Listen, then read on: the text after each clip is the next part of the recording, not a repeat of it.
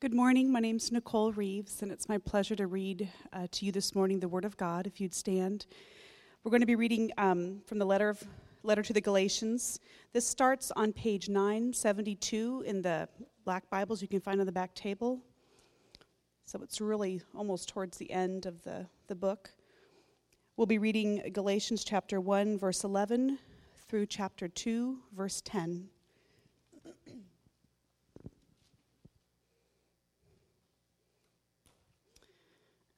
This is God's word. For I would have you know, brothers, that the gospel that was preached by me is not man's gospel. For I did not receive it from any man, nor was I taught it, but I received it through a revelation of Jesus Christ. For you have heard of my former life in Judaism, how I persecuted the church of God and violently and tried to destroy it.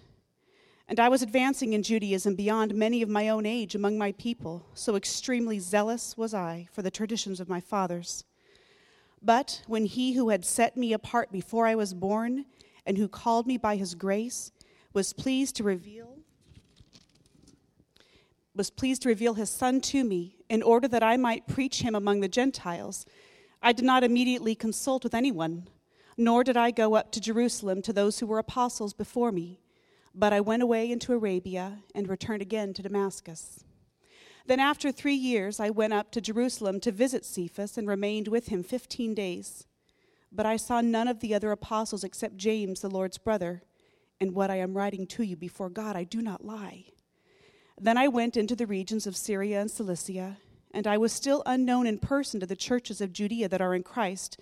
They only were hearing it said, "He who used to persecute us is now preaching the faith he once tried to destroy," and they glorified God because of me.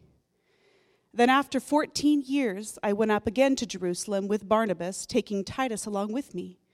I went up because of a revelation and set before them, though privately, before those who seemed influential, the gospel that I proclaim among the Gentiles, in order to make sure I was not running or had not run in vain. But even Titus, who was with me, was not forced to be circumcised, though he was a Greek.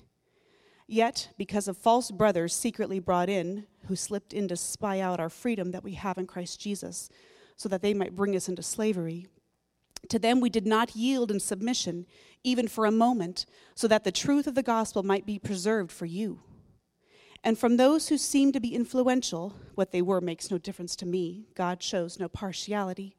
Those, I say, who seemed influential added nothing to me.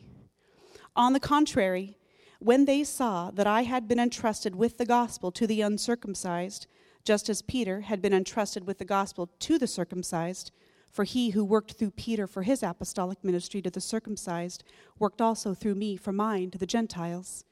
And when James and Cephas and John, who seemed to be pillars, perceived the grace that was given to me, they gave the right hand of fellowship to Barnabas and me, that we should go to the Gentiles and they to the circumcised. Only they asked us to remember the poor, the very thing I was eager to do. It's God's word. You may be seated. This is our second week of this series on Galatians, Fighting for Grace, and we've titled it this way because we feel like to really understand and grasp and live out the implications of grace is a fight. We all naturally speak the language, our hearts, the default mode of our hearts is the language of moralism and performance and conditional love, conditional acceptance. If I do these things, then God will approve of me. Then my family or my peers or whoever I want to impress will approve of me. If I do these things, then I'll be able to look myself in the mirror and feel good about myself. It's a natural mode of self-achievement, self-righteousness. That's the default mode of the heart. And so the gospel of grace comes along and says that you can be accepted freely and graciously on the basis not of your performance, but on the basis of Jesus. That Jesus Christ came and lived a sinless life and then died on a cross and then rose again, was risen. And that truth can give you acceptance before God. That truth can bring you into a unity with other people where you're not trying to fight for approval, but you all have it in Jesus' name. And it allows you to look at yourself in the mirror and go, I'm okay because God has declared that I'm okay in Christ. It gives you a whole new kind of mindset, a whole new way of living. And it's so unnatural that we've called this the fight for grace. And it's not a new fight. It's a fight as old as humanity is. In fact, one of the earliest letters of the New Testament is this book of Galatians that Paul is writing, and he is fighting. He is aggressive. We commented last week that a lot of Paul's letters start out with him saying, oh, I thank God for you guys. I pray for you all the time, and you're so encouraging. Not this one. This one starts out in verse 6 saying, I'm astonished that you've so quickly deserted him who called you in grace. And that you're turning aside to another gospel. You're turning back to this life of self-righteousness, of self-achievement. And that's what's going on in this book of Galatians, and Paul is fighting it. The analogy that we're using throughout this series that we're fighting for is we're fighting for gospel fluency. So if the natural language, the native tongue of our heart is self-achievement, self-righteousness, then we're trying to learn a new language of grace, a language of the gospel. And my concern is that many Christians are not fluent in the gospel. They know enough to believe it a little bit, and they know enough to kind of recite a few things back about it, but they don't know it thoroughly. They aren't able to think in that language. They're not able to apply it in a variety of settings and answer unique, specific questions about it. And so that's some of what this series is about, is to try to help us grow in gospel fluency. And the most important reason that you need to become fluent in the gospel is so you can speak it to yourself. David Martin Lloyd-Jones wrote this in his book, Spiritual Depression. He wrote, have you realized that most of your unhappiness in life is due to the fact that you are listening to yourself instead of talking to yourself? Take those thoughts that come to you in the moment you wake up in the morning. You haven't originated them, but they're talking to you. They bring back the problems of yesterday, etc. Somebody's talking. Who's talking to you? Yourself is talking to you. Do you hear what he's saying?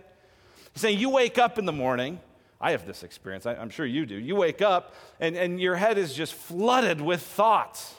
And you don't really even know where they came from. And they're, this is sore. And boy, I'm busy with that. And I got a lot of work to do on this project. And oh yeah, and I got to travel. And man, what's going on with the kids today? And who's going to drive this way? Right? And you're just flooded with these thoughts. I mean, your feet have barely even hit the floor. And your mind's just rushing. And Lloyd-Jones says that most of the problems in your life, most of the unhappiness comes because you just spend your whole life listening to that. Instead of capturing it, Paul said, take your thoughts captive to the lordship of Christ, capturing it and talking to yourself, preaching to yourself, right? So instead of letting that happen, to begin the day, even as briefly as saying, God, help me remember that you are strong, that you are great, that you love me like crazy, and nothing I do today will make me more pleasing to you. That'll change the whole trajectory of your day, won't it? And so we've got to cultivate this ability to preach the gospel to yourself. One of the opportunities that we're making available for that is I'm going to teach a class that I've taught in a couple different settings and ways before. But one of the classes that are being offered, it begins, I think, the first week in February, is a class I'm teaching called Preaching the Gospel to Yourself. It's an 8-week class. And we're just going to go in depth on a lot of these things and really try to go, how can I develop this skill, this ability, this language? And so if this is resonating with you, if you're finding that God seems to be just uncovering some new old truths to you, I'd love for you to join us in that class. I'd love to get to know you and spend that time together and help you preach the gospel to yourself, as I'm trying to do as well. So here we have this big chunk of Scripture. I think this is the biggest passage that we're going to study in this series. And I don't know about you, but even as we were reading it, did you find yourself kind of like daydreaming about other things? Kind of glaze over a little bit? Kind of, what are we talking about again? I mean, this is a long chunk of Scripture. My guess is nobody has any of these verses like on any of their coffee cups. None of you have, crocheted a quilt with any of these verses, right? This is not very familiar. This is not, whenever a group goes around and says, what's your favorite verse of the Bible? None of you go here, right? So we got a lot of ground to cover on a passage that I just admittedly is not, unless you're like really interested in Pauline chronology, like I am, and like three of you are. The rest of you, it's a little like, what's he going to say about this?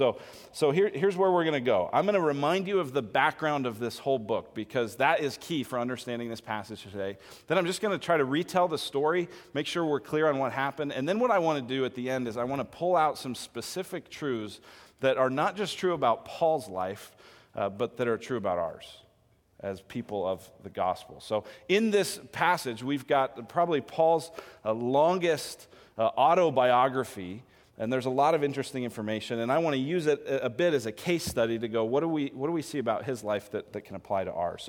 So first, let's just recall the background, and this will be key as we're laying the foundation for studying the rest of this book. This book is written to Galatian Christians.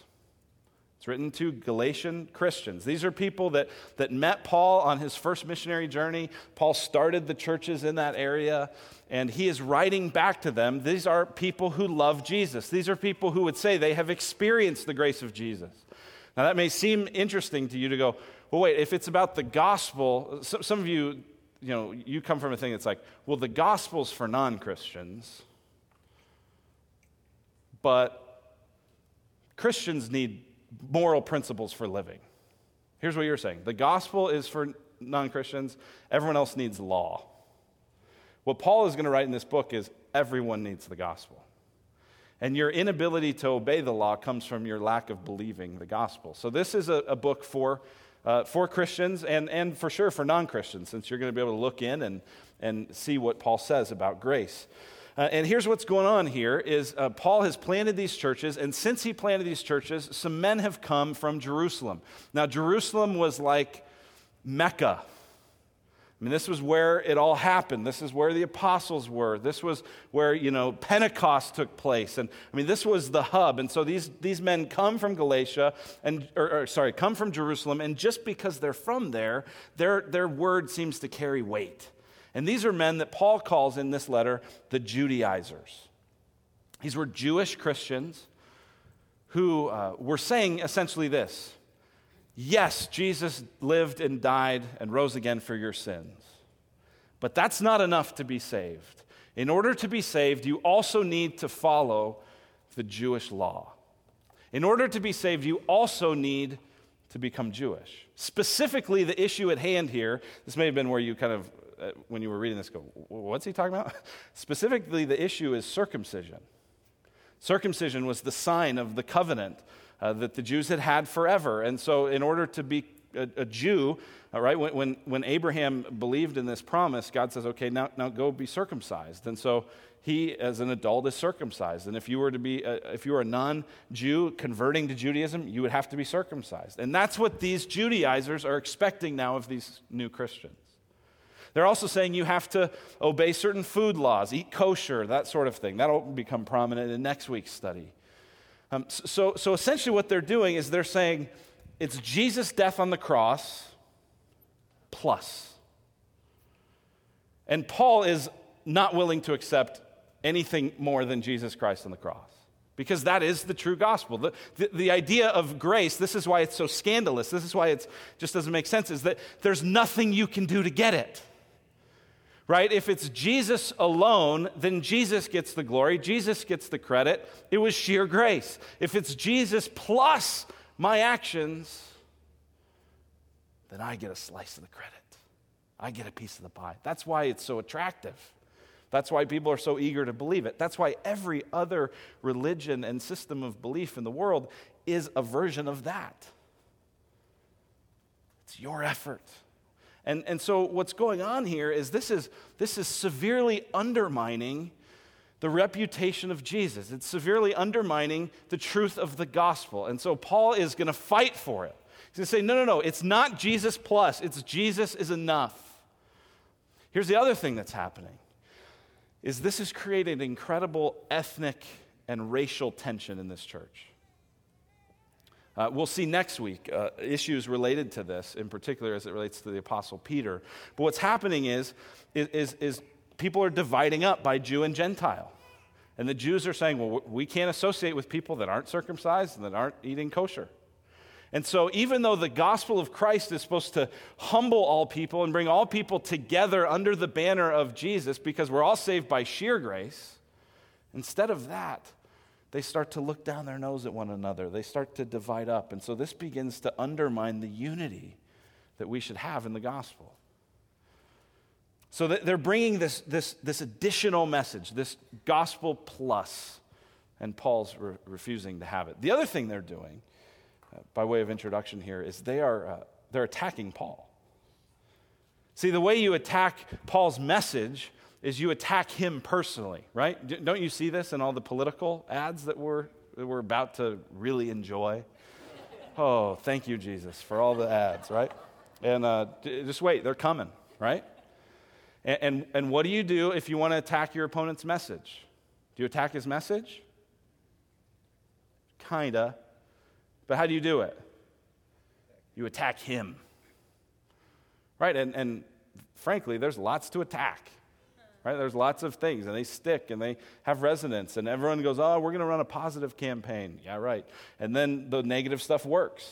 And so what's happening is the Judaizers have taken out, they've developed super PACs, and they're going after Paul, right? And they're attacking his character, so to speak. And so Paul is defending himself here. He's saying, no, you have to understand, my gospel came from Jesus. I was commissioned by Jesus. The message that I am proclaiming is the same message that the apostles are proclaiming. I'm not on trial here, but he's defending himself. So that's the context.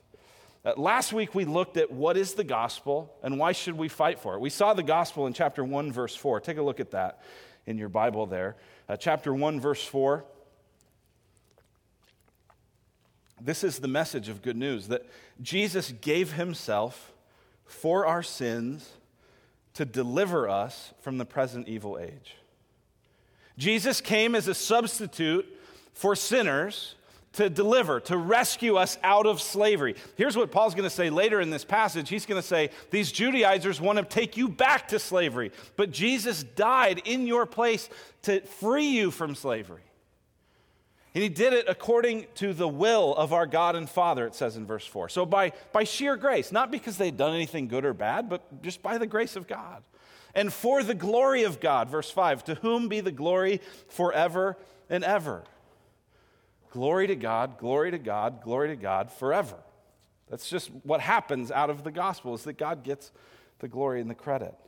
There's a lot at stake here. He says that any other gospel, this is in 6 to 10, any other gospel is not really the gospel. If you're preaching another gospel, even if he were to preach another gospel, he says, let me be accursed.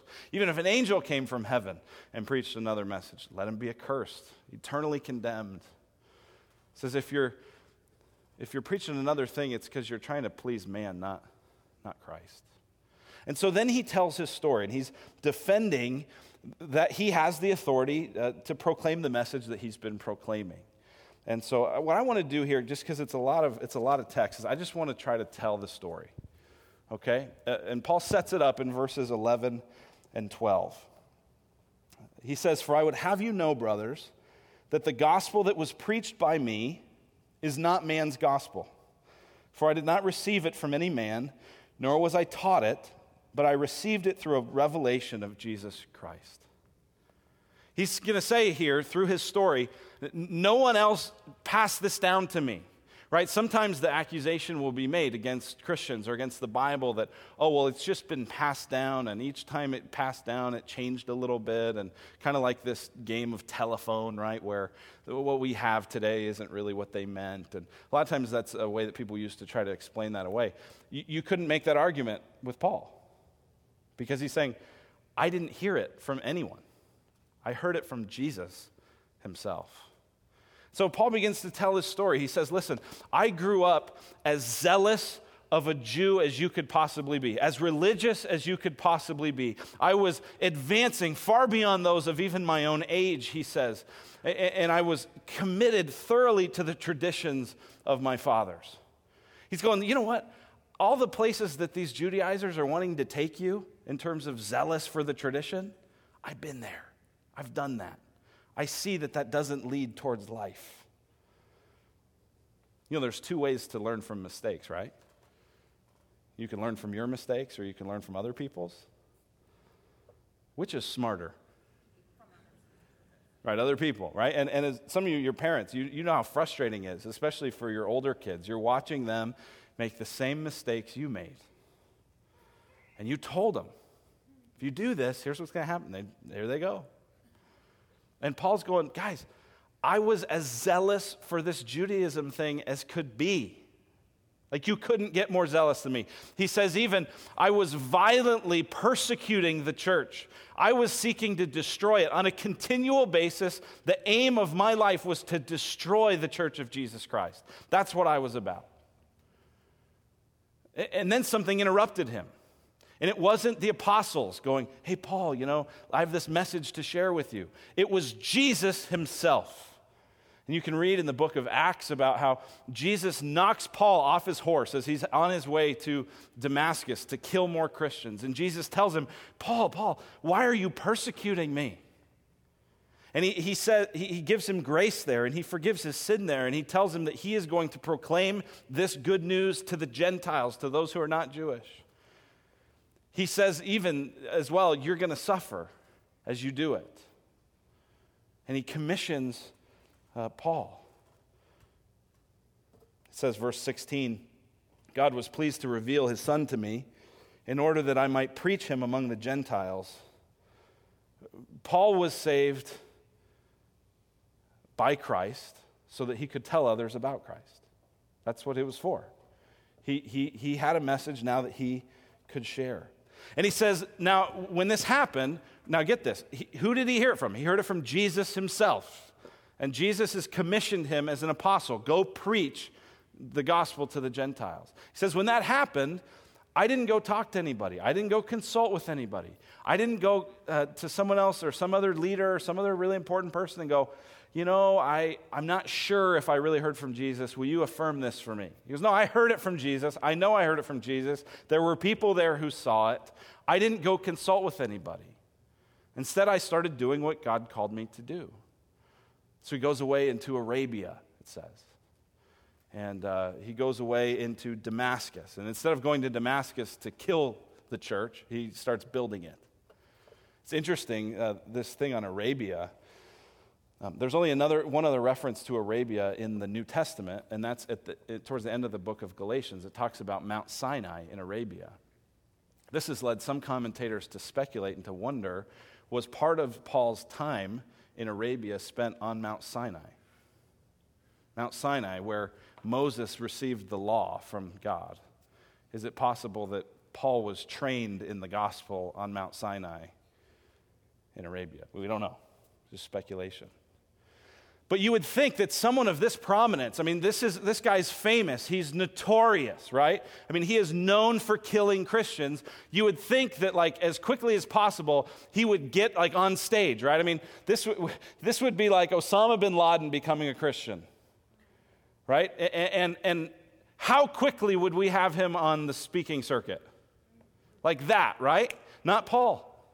He's not after that. He's just after doing what God has called him to do. And so he's in Arabia, he's doing ministry in Damascus. Then after 3 years, it says in verse 18, he finally decides to go up to Jerusalem. Spends a little bit of time with Peter, doesn't really see many of the other apostles, right? You get the idea that Paul's apostleship is dependent not on men, but on God. And this is important as he's defending himself from these arguments. He keeps doing his ministry. It says in verse 21, he went in the regions of Syria and Cilicia. That's Antioch and Tarsus, became part of the church at Antioch and was sent out from there to begin his ministry journey. And you see, even in that, there wasn't a whole lot of interaction or connection with these Jerusalem apostles. He even says, verse 22, I was still unknown in person to the churches of Judea that are in Christ. Well, how long did that last? Look at chapter 2, verse 1. Then after 14 years, that's probably 14 years from when he was first converted. So the most notorious killer of Christians ever is converted and sent to preach the gospel to Gentiles, and yet he's doing it kind of anonymously, just faithfully, keeping his head down, doesn't need a lot of recognition, doesn't need to be part of the inner circle, isn't after any of that, just being faithful. Isn't that amazing? How many times, just to apply that to us, how many times in our lives, in our ministry, do we want to do good, we want to do blessing, as long as it's seen by a lot of people? As long as it gets a lot of pats on the back. Here Paul is, just unknown ministry, content to do what God has called him to do, and not really worried about whether he's saying the right thing because he heard it from Jesus. And then it says 14 years after that conversion, he goes up to Jerusalem. Now, a lot of people have questioned about when this is. And if you read the book of Acts, you may wonder about some of the chronology of what this is. It seems like this is the visit that is described in Acts chapter 11, because it says in chapter 2, verse 2 here, he says, I went up because of a revelation and set before them, those who seemed influential, his gospel. So Paul does not go to Jerusalem because he's been summoned by headquarters. Right? It wasn't like corporate called and said, Paul, we need to talk. We need to meet you. We need to check you out. No, it wasn't that. Why did he go? He says because of a revelation set before him. Probably the same revelation that the prophet Agabus in Acts chapter 11 has, which said that a famine was coming and that the Gentile churches needed to pool together some money to support the poor in Jerusalem. That's probably what this was. And so Paul goes with Barnabas and with Titus, a couple guys that probably the Galatian churches knew, and he goes on this journey. And when he gets there, he says something really interesting. He says something that when you first read it, if you've been following Paul, will catch you off guard. Because remember, Paul up to this point, listen to what he said, chapter 1, verse 1. Paul, an apostle, not from men nor through man, but through Jesus Christ. Verse 8. But even if we or an angel from heaven should preach to you a gospel contrary to the one we preach to you, let him be accursed. Verse 11. For I would have you know, brothers, that the gospel that was preached by me, is not man's gospel. For I did not receive it from any man, nor was I taught it, but I received it through a revelation of Jesus Christ. And then Paul says something here in chapter 2, verse 2, that should just catch our attention a bit. Here's what he says. He says, I went up because of a revelation and set before them, though privately, before those who seemed influential. Interesting here, Paul a couple of times mentions those who seemed influential. Yeah, Peter, James, John, pillars of the church, I guess. I mean, there's kind of you get the sense here, Paul's not afraid of anybody. In fact, what we're going to study next week is Paul publicly rebuking the apostle Peter, the rock of the church, because even he was falling into hypocrisy, right? So Paul's not like afraid of a bunch of people. So here's what he says, verse 2. I set before them the gospel that I proclaim among the Gentiles, in order to make sure I was not running or had not run in vain. Huh? You tracking this? Paul's going, I received my apostleship from Jesus. I received the message from Jesus. I didn't receive it from anybody. And then it sounds like, just that sort of the first reading of verse 2, that he's saying, but then I got to Jerusalem and my knees were knocking, and I sat before them because I just wasn't sure if they would really approve of what I've been saying for 14 years. Do you think that's what Paul's saying?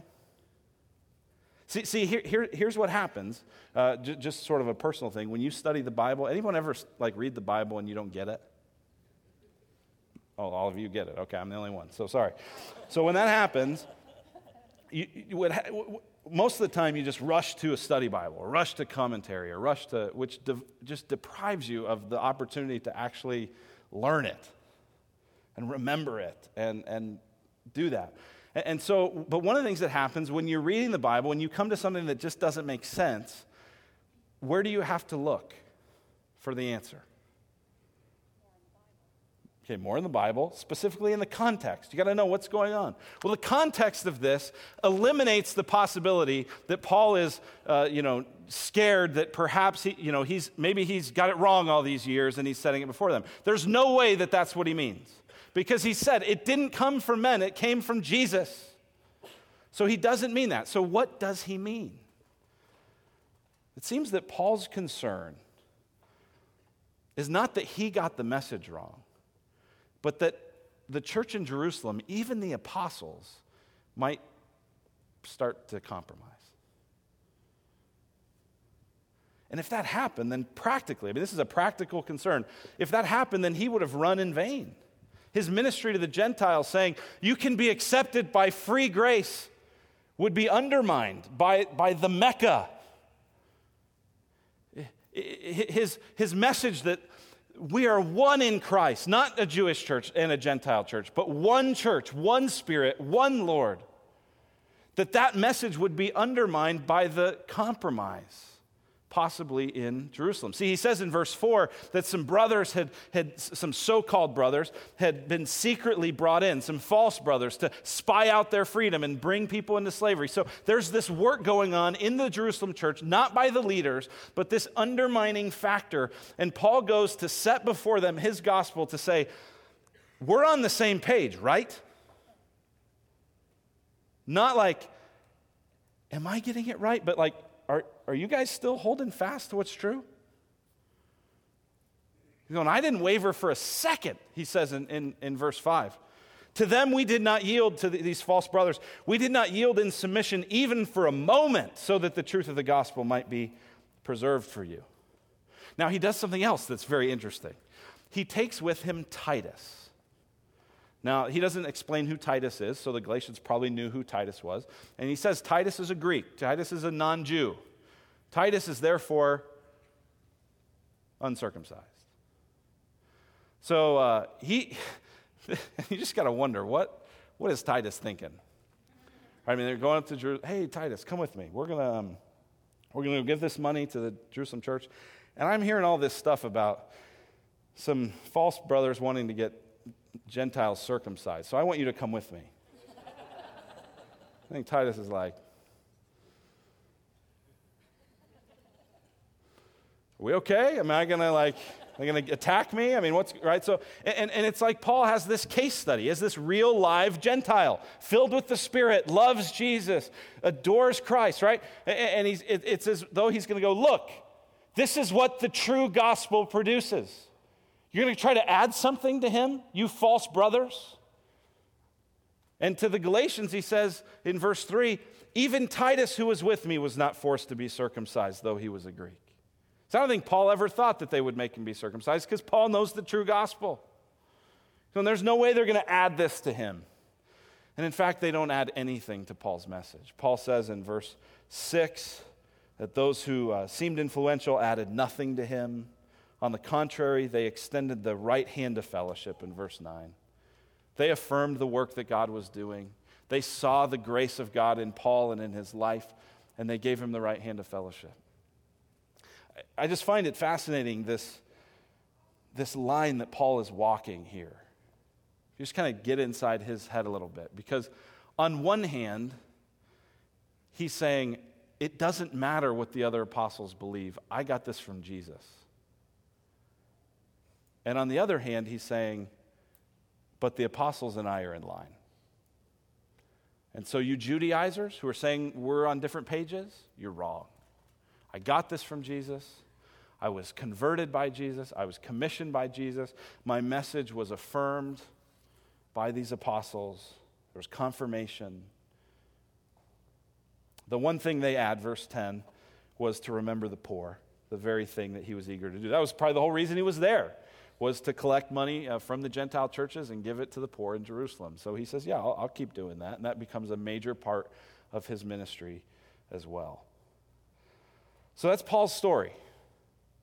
Strategically told to make some points to these Galatians, to help them see that he has authority to speak this gospel. Now, what I want to do for the remaining time, we've got some good time left, I want to unpack some lessons that we see from this that can apply to us, that can help us understand the gospel and how Paul's experience of the gospel and our experience of the gospel is fundamentally the same.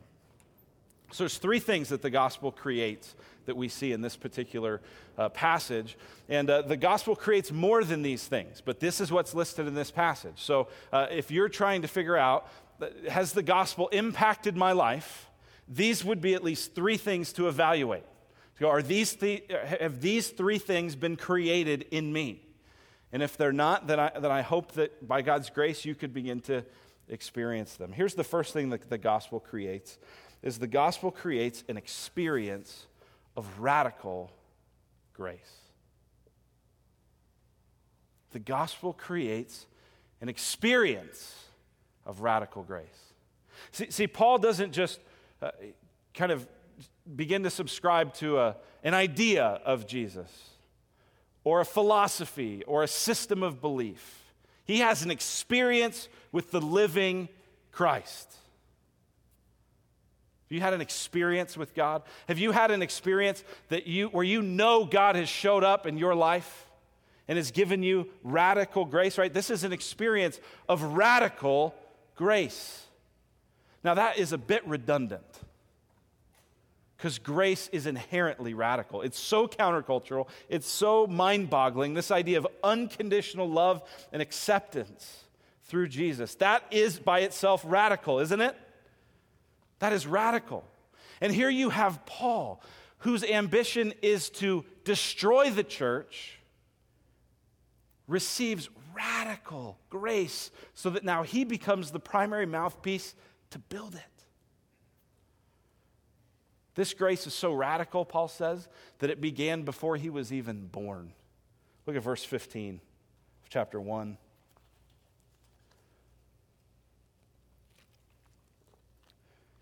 Verses 15 and 16 give us three things that happen to every Christian. When he who had set me apart before I was born and who called me by his grace was pleased to reveal his Son to me. Paul's saying, before I was even born, before I had done anything good or bad, not because I earned it, not because God looked down the corridors of time and thought that I would be a really good guy, because I wasn't. But before I was born, he set me apart. And then even after I lived this life of disobedience, even while Stephen, the first martyr, was being stoned, and everyone was laying their garments at my feet, and I was giving approval, even after that, God called me by his grace. And he gave me a message to proclaim. Listen, you're not more sinful than Paul. Probably. And here's what this tells us.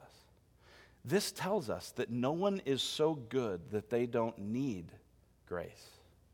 And no one is so bad that they can't receive it.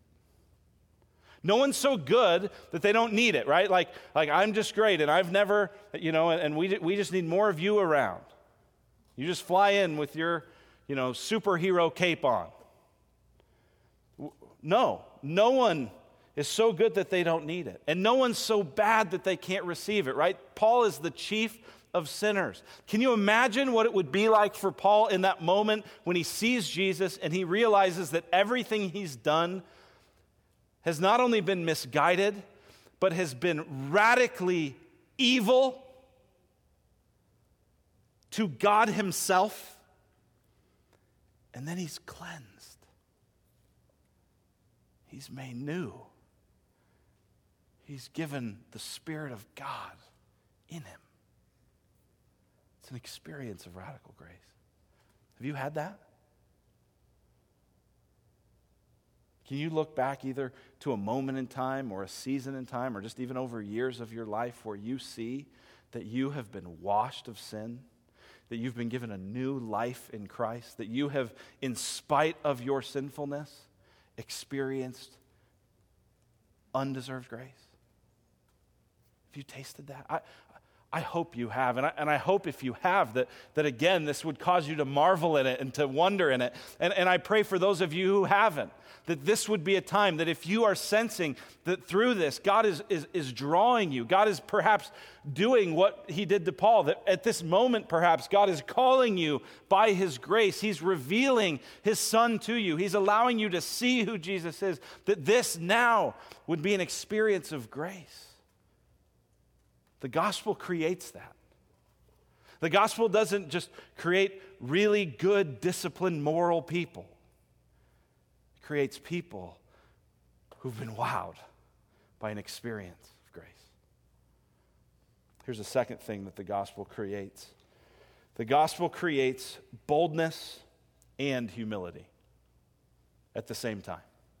The gospel creates boldness and humility at the same time. We see this in Paul's story. We see, if you go back to chapter 1, verse 10, the identity that Paul has as a follower of Christ. Who does he see himself to be? Look at verse 10. For am I now seeking the approval of man or of God? Or am I trying to please man? If I were still trying to please man, I would not be a servant of Christ. The word servant means bondservant. It means slave. It means one who exists to serve and please another. What is Paul's identity? Paul's identity is that he is the Messiah's slave. And with that new identity, he now has boldness and humility at the same time. Right? Look at how bold he is. I mean, he is going before the pillars of the church and saying, you guys aren't falling astray, right? He's going to confront Peter publicly to his face. Courage. Right before this, he has said, you'll be accursed. Some of you are accursed because you're preaching a false gospel, he's saying. That is bold, right? That was not in How to Win Friends and Influence People. I mean, this is courage. This is bold. Where does he get that? Because he's the Messiah's servant. He's the Messiah's slave. He's not speaking for himself. He's not representing himself. He's representing Jesus. So there's boldness and there's courage. But there's also humility. Right here you have this, I don't need to be part of the big mix of things. I don't need to be in the know. I don't need to, have the apostles pat me on the back. And you see his unbelievable humility all throughout his entire life of serving and pouring himself out and suffering for the sake of the gospel. Why would he do that? We had boldness because he was the Messiah's slave. He has humility because he's the Messiah's slave. But I'm just a slave. I'm just a servant. I don't deserve anything. Right? Much of the unhappiness that is in our life, if we go back to the Lloyd Jones quote, is that the voices we're listening to are telling us, I deserve better. I don't deserve this. I deserve a comfortable life. I deserve a happy life. I deserve everyone else to meet my needs all the time. And you listen to that voice. Does that happen in your life? No. So you're unhappy and you're frustrated and you have not yet taken on the identity to go, I'm just a slave. I'm here to serve Jesus. I don't need the recognition. Just for him. See, it gives you boldness and humility at the same time. And moralism and religion can't do that. Right? If you are basing your life on your achievement, which says, if I achieve this, then I'll know I'm something, then I'll have God's approval, then when you're achieving it, you're very bold. Right? You go, I come to church every week. I serve. I give. I read my Bible. I tell people about Jesus. I work hard at my job. I spend time with my kids. I date my wife. Right? And you are bold. And everyone should be like that. But you're not very humble. Because your whole identity has not been, I'm the Messiah's slave. It's, I'm a person who does the right thing. So when you're doing it, feel awesome. You're bold. You're telling everyone else how to live their life. You're not humble. You're looking down. You're condemning people who aren't as good as you. But then when you fail, when you blow it, when things kind of start to unravel on you, you're humble. I'm such a failure. I can't even do the things that I know I'm supposed to do. And you beat yourself up, but there's no boldness. See, only in the gospel are you able to become someone who is bold because Jesus is for you, but humble because you know that you don't deserve it. Has the gospel created in you, those of you who would call yourselves followers of Christ, boldness and humility? Are you able to stand up for what's right, for the glory of Christ, regardless of what people think? And at the same time, are you humble enough to not need a bunch of credit, not need to be the center of attention? The gospel should create that. Here's the last thing the gospel creates, we see in this passage, is gospel creates loyalty to the glory of Jesus. Loyalty to the glory of Jesus, right? If you are the Messiah's slave, then you live for him. You live to exalt him. You live to make much of him. And that's what's at stake here. Paul says in verse 5, when this issue of are we gonna budge on this? He goes, "Yet to them we did not yield in submission even for a moment, so that the truth of the gospel might be preserved for you." The truth of the gospel that is salvation by faith alone, in Christ alone, for the glory of God alone. We're going to fight for that, he says. We're not going to back down even for a moment. Because the glory of Christ is at stake. Mike Shea says this. He says, this hard-headedness of Paul, this hard-headedness is for the sake of the gospel, not for personal selfishness. Ungodly men defend the doctrine of grace because it lets them do what they want. But godly men defend the doctrine of grace because it magnifies the work of Christ. Paul is fighting for this. He's not fighting for it so you can be selfish, right? He's even going to say when we get to chapter 5, it is for freedom that Christ has set us free. But don't use your freedom as an opportunity for the flesh, but through love serve one another. Your freedom is because the glory of Christ is at stake. The gospel, that's what it's for. So let's talk about us then. Has the gospel created in you a loyalty to the glory of Jesus? Where when you're trying to make decisions about what to buy, what to drive, and where to live, and who to befriend, and how to use your time, is the glory of Christ at stake? Is it to say, in whatever I do, whether I eat or I drink, in everything, it's for his glory. All of life is all for him because I'm just the Messiah's slave.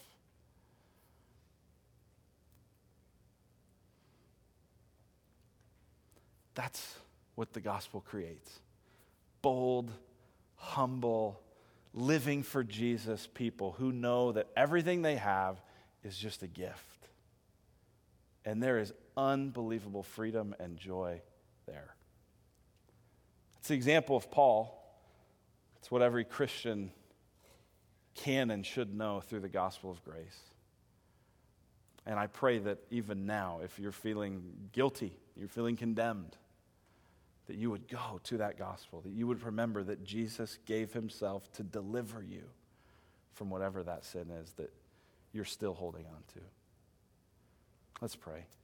God, we thank you for Jesus, and we thank you for the way you have preserved your gospel. God, I thank you that Paul's gospel is not different from Peter's gospel or James' gospel, but that it's one true message of good news, message of deliverance, message of grace for people who need it. And so, God, we thank you for that. God, I pray that you would use this message to create in us humility and boldness, God, that we would be courageous, and that everything we would do in front of people and in the privacy, where only you see it, God, I pray that all of it would be all for you. In Jesus' name, amen.